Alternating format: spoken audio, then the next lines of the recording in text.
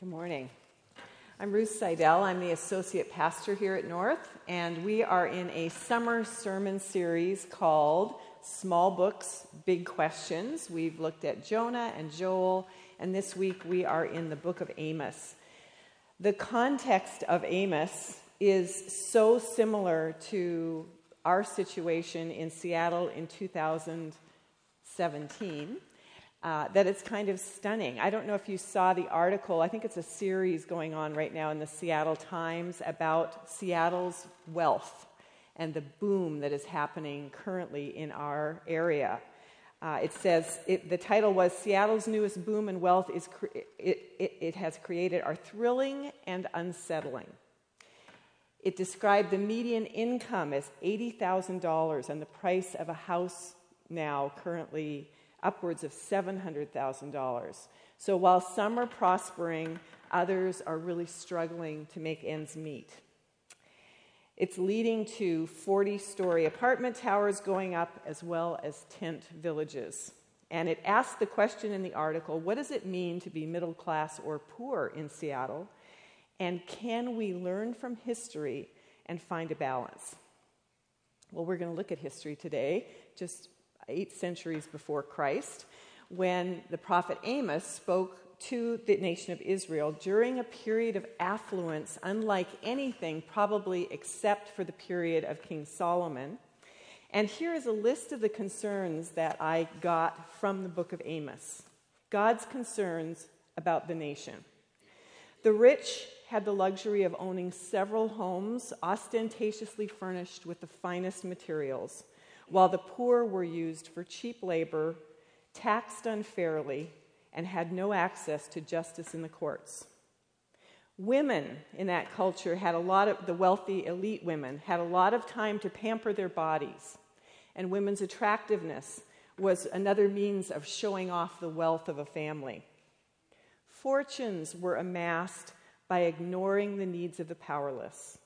Fraud and unethical business practices ruined people who had no recourse because the courts were biased towards the rich. The bottom line was the only thing that mattered. It was the only priority for employers, regardless of the harm done to employees and the community. The men lived to work, and the women lived for the pleasures they demanded that their husbands provided. Anybody just a tiny bit uncomfortable? When I heard it was the book of Amos, which I last studied about 10 years ago, I went, whoa, how do we do that in a week? A great Jewish scholar named Abraham Heschel says that prophets employ notes 1 octave too high for our ears. Prophets sound like screeching. They're hard to listen to, and I appreciate the prayer today that God would give us ears to hear. The big question that this book brought up for me is, what are we supposed to do with wealth and influence? So let's pray as we approach the scripture. Father, we're grateful that your word is timely always. Your word is always in time. Thank you for the way that Amos shows us your heart for people. Help us to hear, Lord, the places that you want us to step into your stream of justice and righteousness. In Christ's name, amen. Boy, it is really creaky up here this morning. I don't know, I'm trying not to move. Probably the best-known verse in the whole book of Amos, you can hear in the sonorous voice of Martin Luther King Jr., "Let justice roll on like a river, righteousness like a mighty stream," from chapter 5, verse 24. And that's the river that we are called to step into this morning. We aren't the source of the river. We don't provide the river of justice and righteousness. God is the origin of that river. He is setting things right in his creation. And justice is really about the restoration of God's rule. It's a coming torrent of water that is unstoppable, however unlikely it looks today, or looked in prosperous Israel in the 8th century BC. Mark Lamberton has a beautiful definition of justice, which was helpful to me. He says it is rightly ordered power that promotes human flourishing for all people. Justice is rightly ordered power that promotes human flourishing for all people. And we are like little creeks and rivulets of water who are invited to join the river, to step in to the never-failing stream of God's justice and righteousness. I had a teenager, he might even be here today, who was very hard to wake up. And we got something called the sonic boom alarm clock. And it's exactly what it's described perfectly. It actually shakes the bed, and it emits this piercing noise that literally like loosens your fillings. It's amazing, just an amazing alarm clock. And Amos is a kind of alarm clock. The prophets are like alarm clocks. They are meant to wake God's people up. If we're going to join the river of justice, we first have to wake up to what's wrong. And waking up isn't pleasant any more than it was when you were 16. Waking up especially to truths that we have been pretending not to know. That's the hardest thing to wake up from. Waking up to things we've been pretending we can't see are wrong. The ancient nation of Israel had only existed actually as a country under 3 kings, under Saul and David and Solomon. And then Solomon's sons quarreled and the kingdom was split as a result. And the southern kingdom, you'll see on the map, was called Judah. That was the tribes of Judah and Benjamin, and also the Levites who served in Jerusalem. And then the 10 northern tribes through much of the Old Testament, when they talk about Israel, that's what they're talking about, that northern kingdom. Sometimes it's also called Ephraim. Now, Amos was just a shepherd, and he was called from the south to go to the north and begin speaking judgments. And as he's speaking the judgments against these warring nations, so this the map that showed the countries in that area is about the size of half of the state of Washington, and there are these 8 kingdoms and powers fighting each other in that area. And his audience would have been right with him, chapter 1, where he starts talking about Damascus. Yes, Damascus Gate is going to be broken down. They would have been cheering as he said that Gaza's fortresses would be destroyed. They would have been amening and raising their hands to the burning of Tyre and Edom and Ammon and Moab. The people of Israel would have received those first chapter and a half oracles from the mouth of Amos as words of great news. Then this nobody from the south begins to speak of the sins of Judah, his own country. And maybe the northerners would feel a little discomfort, but they would have thought, yeah, we're way better than Judah. Judah is not really a great place. But the book goes on, and those turn out to be just the appetizers of God's judgment. Imagine their shock and anger when they realize they are the main course of God's judgment. Our scripture reading said, raw truth is never popular, and Amos was not popular. I don't know if any of the prophets were. Jesus, the final prophet, was certainly not popular. It got him killed. Raw truth can get you killed. Judgment and punishment as a subject are not popular. J.I. Packer, in his classic book, Knowing God, says this: part of God's moral perfection is his perfection in judgment. Would a God who put no distinction between the beasts of history, the Hitlers and the Stalins, and his own saints, be praiseworthy morally and perfect? Not to judge the world would be to show moral indifference. The final proof that God is a perfect moral being is the fact that he has committed himself to judge the world. Judgment means that evil will be disposed of, authoritatively, decisively, and finally. At some point, a moral God must act. So what are the sins that put God over the top? The form that the Amos speaks is he talks about each nation having 3 sins and then 4. So it's like God is counting, and there's one sin that finally pushes him over the limit where he has to act. So what were those sins that put him over the top? in chapter 1, verse 3. And I hope you have your Bibles. I love that Scott reminded us of that last week. And I hope that you're maybe reading these books before we talk about them on Sunday. I dare you. I dare you to read them. So the sin for Damascus in 1 verse 3 is brutality in warfare. They mowed people down, he says, like a brutal threshing machine. And God has limits even in war for the treatment of people, because people are God's concern. In chapter 1, verse 6, the last straw in Gaza's list of moral abuses was their kidnapping of whole communities and selling them as slaves. God is outraged at human trafficking because people are God's concern. Verse 9, Tyre violated trade and peace treaties. God's concern is people, not nations getting the better of other nations. Verse 11, the Edomites. The Edomites were descendants and relatives, really, of Jacob through Esau, and they hated the Israelites with such passion that it says God was outraged by their stifling of any human compassion. In other words, they fed their bitterness and resentment. And God's concern, again, is people not getting revenge. Then he goes on to Ammon and Moab, and it says that in land grabs for power and control, they savagely butchered pregnant women and their unborn babies, and they treated human remains with disrespect. God will not tolerate the abuse of people for political gain. God is incensed at atrocities, even against dead bodies, because people are his concern. And the final court in which our nation and every nation will be judged is not the UN, not public opinion polls, not even the Geneva Convention. God was and is counting the transgressions of his moral code, and every nation stands accountable to the high court of heaven on the basis of their care for human beings.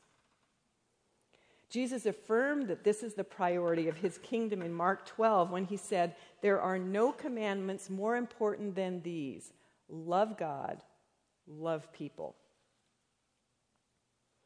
So after dealing with these surrounding nations, God turns to the condition of his own people who are judged by a higher standard. Another prophet, Jesus, spoke about the judgment of people on the inside in Luke chapter 12. If you want to turn there, or you can just listen as I read it. Luke 12, beginning at verse 47, Jesus' words, "That servant who knows his master's will and does not get ready or does not do what his master wants will be beaten with many blows. But the one who does not know and does things deserving punishment will be beaten with few blows. From everyone who has been given much, much will be demanded. And from the one who has been entrusted with much, much more will be asked." Raw truth, hard words from the voice of Christ. That the more light we have, the more serious it is when we reject it. And that is Judah's sin. Judah rejected the revelation of God. Israel's sin, he goes on to talk about, is basically sleeping through the alarm clock. God has sent a warning, and then he's acted, has sent a warning, and then he's acted, has sent a warning, and then he's acted. Over and over and over in chapter 4, they talk about Israel not responding to what God is warning them about, sleeping through the alarm clock. And then in chapter 6, verse 3, here are some other highlights from Israel's past. "Woe to you who are rushing headlong to disaster. Catastrophe is just around the corner. Woe to those who live in luxury and expect everyone else to serve them. Woe to you who live only for today, indifferent to the fate of others. Woe to the playboys, the playgirls who think life is a party just for them. Woe to those addicted to feeling good, life without pain. Those obsessed with looking good, life without wrinkles. They could care less about their country going to ruin." And I'm reading it deliberately in the Message because I think sometimes when we read it in the language of the street, which is what most of the New Testament particularly was written in, we miss the force. We miss the force of the words when we are sort of interpreting them a little bit like Shakespeare. They don't quite touch our hearts. And again, I hope you are reading these words for yourself. I taught at a Bible study for many years, and I always thought I had an audience any pastor would dream of, because they came prepared with questions, already engaged with the scripture. And this summer, these little books, most of them would take half an hour to read. So I'd encourage you to get a physical Bible where you can write and underline and write question marks and asterisks and read these little books.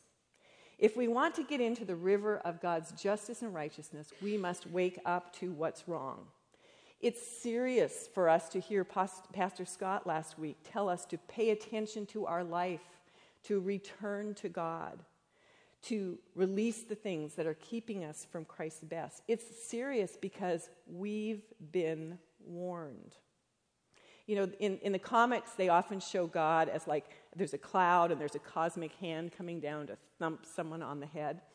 And that is a thoroughly wrong-headed idea about God, because God's judgment is always warned of. There is always a progression, like I said in chapter 4, coming with warning after warning after warning. In fact, when we studied the book of Revelation a number of years ago at Bible study, which I had always avoided, the major message I got through Revelation is that God has to be dragged to judgment.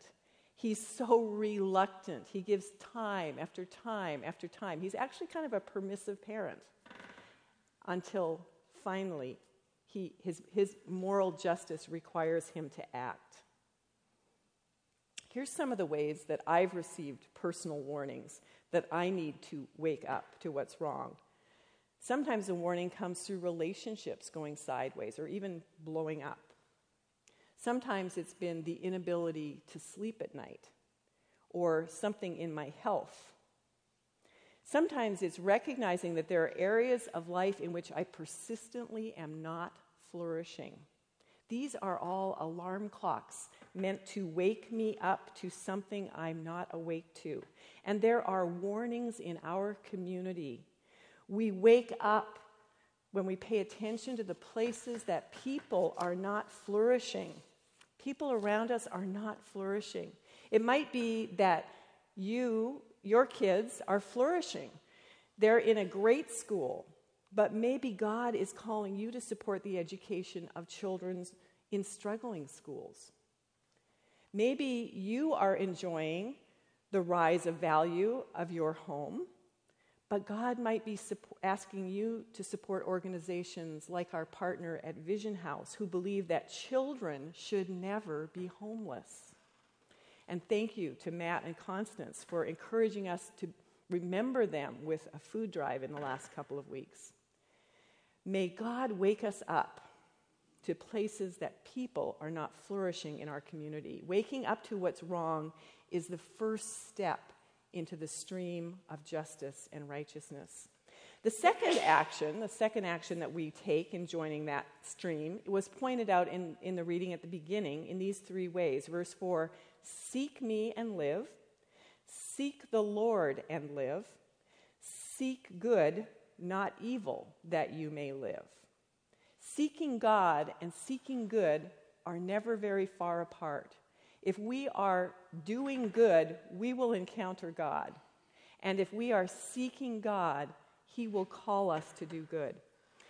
And I've asked Elena Atchison to come up and tell us a little bit about an adventure that she and her family have been gone on this year, an invitation that they received to do good in the community. So come on over here. I'll let you have the pulpit. Thanks, Elena. I'm just going to ask you a couple of questions because I was very moved to hear kind of your story and what's been happening with your family. So first, how did you wake up to the need in the refugee resettlement area of life? Yeah, thanks for asking me to share it today. First of all, my husband and I have recognized God's heart throughout all of Scriptures. You've been talking about how God cares for the poor and the vulnerable, the widow, the fatherless, the persecuted, the foreigner, basically everyone, but specifically the other. So that was one, our first wake up that's in our mind. And then as we just saw the news, and as you all have heard reports of the refugees coming and fleeing from violence and persecution, we began to ask ourselves, what can we do? And so we started to give money. We've donated items to World Relief. We have advocated and prayed for refugees, and God kind of moved us along in those steps. And so when Bethany invited us to be a part of a Good Neighbor team to welcome refugees, it was just kind of a natural next step to say yes to that. Thank you. And so you did welcome a new family. What was your experience like? So our experience, I use two words. It was chaotic, but it was also beautiful. Things happened very quickly. All of this came together at the end of January when that first initial refugee ban was issued. And then subsequently it was halted by the courts, and so World Relief moved very quickly to assign our team to a newly arriving refugee family. So our team was invited to the airport to meet the family, and it was a mother from Iraq and her 4 children who were age 6, 5, 3, and 1. And so for me, just meeting them for the first time was really powerful, really meaningful. I just felt an instant connection to her. At the time, I also had 4 kids and was pregnant with our 5th. And so just imagining the single mom literally fleeing from her home with her kids, first to Turkey and now to the U.S., a place she had never been. Just imagining that was really impactful for me. So after that initial meeting, we went home and we continued to pray, but now our prayers had faces and names, and we knew a little more specifics of what they needed. And then 1 week after they arrived, we were asked if we could host the family in our home. They didn't have permanent housing yet, so we had absolutely no idea what we were getting into, but again, we felt that nudge of the Holy Spirit moving us forward, so we said yes to that. And that was honestly very difficult, and it was very intense. We had 8 children in our house. My oldest is 9, so we had 8 kids, 9 and under, living in our home, which is a fine size, but not huge. I was 7 months pregnant at the time. Nihad, the mother, knew some English, but there were many language barriers, and we had some misunderstandings. There were tears and arguments, to put it nicely, among the kids. I learned very quickly I needed to set boundaries just for us all to function. I would escape to my bedroom 3 times a day just to pray and to cry out to God for help because I really just could not do it on my own. I reached out to friends and asked for prayer. They prayed for us. They also brought us meals and offered to watch my kids. So I really felt the support of the community of believers too. And so I really felt like God helped me, strengthened me, and gave me the energy to host for those 10 days. Thank you. And what's been the impact on your family and her family? Yeah, so I said it was chaotic, but it was also beautiful. My kids, the impact on my kids was just really amazing to see. They just really rose to the occasion. They shared their toys, and anyone who has kids knows it's hard for kids to share their toys. They made friends with the kids who spoke no English. They just put up with the noise and the chaos and shared their space. So I'm very, very proud of my kids for really doing that. And they got to see our faith in action. So we had talked about refugees. We had prayed for refugees. Now we actually had them in our home. So that was a really neat part of it. It was wonderful just to get to know Nihad and her kids. She was gracious. She was generous. She was very patient. Again, I'm imagining the single mom with her 4 kids traveling for 2 years. They had been traveling to get to Seattle finally. And she was so patient with them, and I would think, could I do that? So I learned a lot from her. We formed a really beautiful friendship. We are still friends. We still, see each other. And then just kind of generally, the impact for our family is we moved from this kind of general, vague idea of refugees to knowing a specific family of refugees. But then even beyond that, as we continued to pray for Nihat and her family and got to know them, it no longer even felt appropriate to call them refugees because they were our friends. They were refugees, but that's not their whole story. In fact, it's actually a tiny piece of their story, and it's certainly not their whole identity. So just to be able to recognize that each refugee or immigrant has their own story. Each one is made in the image of God, and each one is loved by God. And it really was a privilege for our family to be able to see that in Nihat and her kids.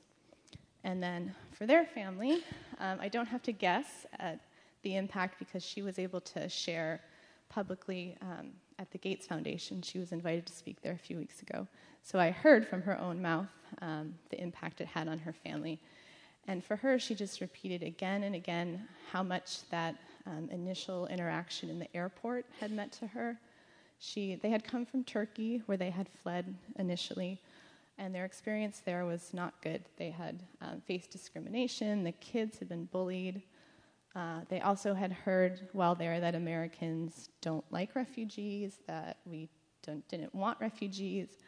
And so when they came, they were fearful of what they would find, that they would encounter hostility once they got to Seattle. But instead, what they saw when they got to the airport were just the smiling faces of our team, ready to welcome them. We literally had this huge sign that said, "Welcome to America." And that just initial kindness and love was just profound and had a really lasting impact on her. So she repeated that again and again. And then just practically, the Good Neighbor team, we were able to show her love and support through finding them housing eventually, helping to get the kids enrolled in school, helping them learn how to use public transportation, getting her enrolled in English classes, helping her find a job, learning how to use the chip reader at the grocery store, all these little things that we just take for granted she had to learn. And so she expressed that all of these things helped to ease the transition for them and also, in her own words, helped them to look ahead to the future with hope instead of dwelling on the tragedy that had brought them here in the first place. So I think for both of our families, we both learned that people are people. We are all created and loved by God, and I think we are more similar than we realize. We learn that we need to put aside the labels and just get to know people. We need to build bridges and not walls. I believe this is what Jesus asks us to do, and again, we just really feel privileged that we were given the opportunity to build those bridges through befriending this family. Thanks a lot. I appreciate you sharing. Thank you.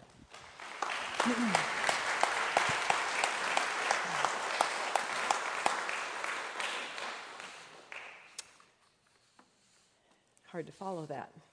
That's feet on the ground, seeking good and seeking God. The third area that we are called to in entering that stream of justice and righteousness is that we would align with Jesus. God's people, Israel, we learn from, thought they were better than the other nations. They thought that their religious activity sort of gave them a free pass morally with God. And so Amos gives us a great picture of the true measure of our lives in chapter 7. He says, "God showed me this vision. My master was standing beside a wall, and in his hand he held a plumb line. And God said to me, 'What do you see, Amos?' And I said, 'A plumb line.' Then my master said, 'Look what I've done. I've hung a plumb line in the midst of my people Israel. I've spared them for the last time. This is it.'" And then he goes on to talk about some of their sins. But the plumb line, for those of you who don't know, is sort of a building tool that helps you to get a straight line with gravity. And sometimes I think we too think we are doing okay because we compare ourselves, either how we're handling money or time or what we do. We're measuring ourselves against the wrong measure. Justice and righteousness really are the plumb line, but we've been given a life to see. That plumb line for us is the life of Jesus Christ. He is the invisible God made visible.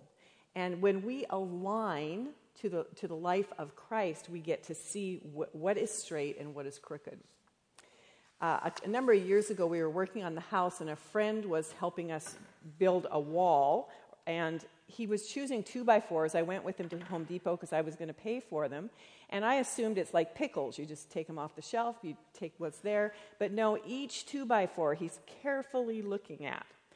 And he's showing me how they vary, that they're with knots and how they were cut. Some of the boards were really had a bend in them. They weren't even close to straight, and they would have been impossible to build with. God is looking for straight boards.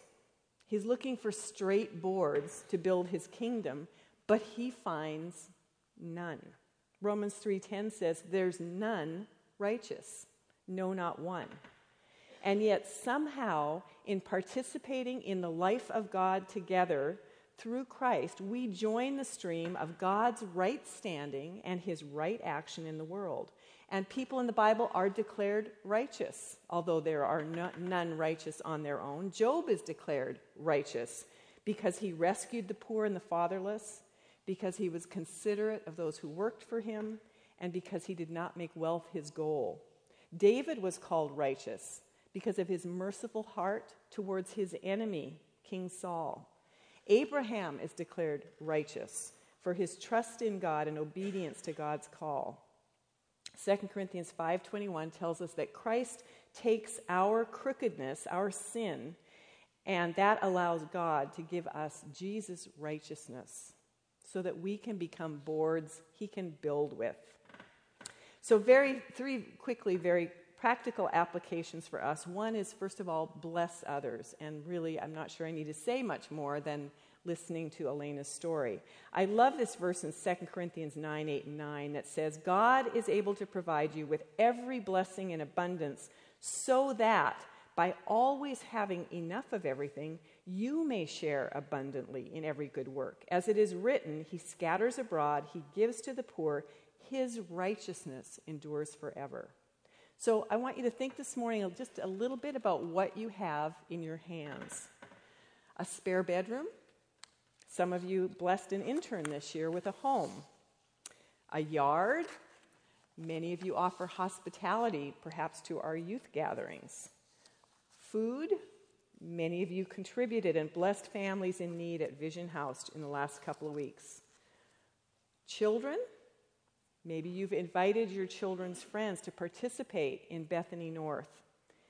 Education, time, connections, whatever you have in your hands can bless others. And we align with Jesus when we make it available to his creative use. I went to a funeral on Thursday of a woman who has impacted me and thousands of others in our community. She taught a Bible study for many years. She trained and supported young life leaders. She helped launch professional women's fellowships. She served on the boards of Krista and Northwest medical teams. She prayed, she encouraged, and she shared Jesus with a lot of people. And I've known her for 30 plus years and thought she was very well described at the funeral as an indomitable force for Jesus. But I'm still kind of reeling with a piece of information I got that I never knew about Doris, that she was a pregnant high school dropout at 15. I wish I had known that part of her story. I wish I had known, because it has allowed me to praise and give honor to God all the more for what Doris allowed God to make of her life. Use what's in your hands to bless others. Give God room to make of you what he will. And then we are to steward well the resources we have. It means to manage. We are the managers, we're not the owners. It's not my time, it's not my house, it's not my money, it's God's. We have 168 hours to manage a week. We have money in our bank accounts to manage. We have health. We have relationships. I know when my hair turned gray because in 2007, it turned gray when I taught the book of Amos last. I was asked to help a young woman in Nairobi go to university, to Daystar University there, a Christian college that is training wonderful leaders in Kenya, and the cost was $736. Well, I had just finished my Quicken summary for my accountant here and looked at my expenses for the year, and I noticed that the amount needed for the scholarship, $736, was exactly the amount I spent in 2006 dyeing my hair. Exactly. That was an alarm clock, a wake-up call. A girl in Kenya could go to university if I stopped dyeing my hair? And I'm not at all suggesting that hair dye is evil. I'm saying God invites us. God invites us so individually that we get to give with joy. I had an invitation to step into the river of justice in Africa. It turns out when I was sending my son to university, I could have sent 12 kids to Kenyan University. And I really smiled when we studied Proverbs, and I stumbled on this verse in 16:31. A gray head is a crown of glory. It is found in the way of righteousness. The prophet Amos made my gray hair an invitation into the stream of God's righteousness. And I have to say, that was 10 years ago. I did participate as she went through college, and I'd kind of forgotten about Daystar till I started doing this lecture again. Maybe it's time to step back in that river. Aligning with Jesus means that what we do with money is we enjoy the gifts of God in our life. Jesus was known as someone who enjoyed life. In fact, he was accused of enjoying life a little too much. We are to steward faithfully what we have, and we are, most importantly, blessing others. So I want us to take a moment today and just consider, what's an area of injustice that you are aware of? I've put Post-it notes on the prayer tables and on the tables as you exit. If you want a Post-it note, I would love to have you write one area of injustice that you care about on that Post-it note, and I want you to put it on your mirror in the bathroom. And this summer, every time you brush your teeth, I want you to pray about that area of injustice in the world. Is there a way, God, for me to step into your river, your work in this area? Baby steps. We take baby steps. Maybe your baby step will be to attend the Race and Reconciliation event, July 18th. Maybe it will be to talk to Rochelle Hume about how we can do little things that really help foster families and encourage them. Maybe your little step will be to visit One Cup on a Tuesday morning and see what's going on, or to talk to one of our chaplains of presence, or to pray for one of our chaplains of presence. Some of you may be feeling stirred up today because you have been the object of injustice. And I want to remind you that we will have a prayer team up here this morning, and your baby step might be to come and get prayer and begin to talk about your experience of injustice. Alana and Nathan started by prayer. And that makes it pretty scary to pray, doesn't it? And they started by giving money. But can you hear that it was an invitation to them? Amos brings us the good news that people are God's concern, and there's an unstoppable river of justice and righteousness where God is at work. This morning, may we step into that river. Amen. And music. Maybe I'll pray. God, thanks for this day. Thanks for the way that your love for people is worked out through people, that we get to be hands and feet of love and grace, that we get to exhibit your priorities in the world around us. Lord, would you give us hope for the places of injustice we care about. Will you help us to find a step we can take today towards being part of that river in Christ's name? Amen.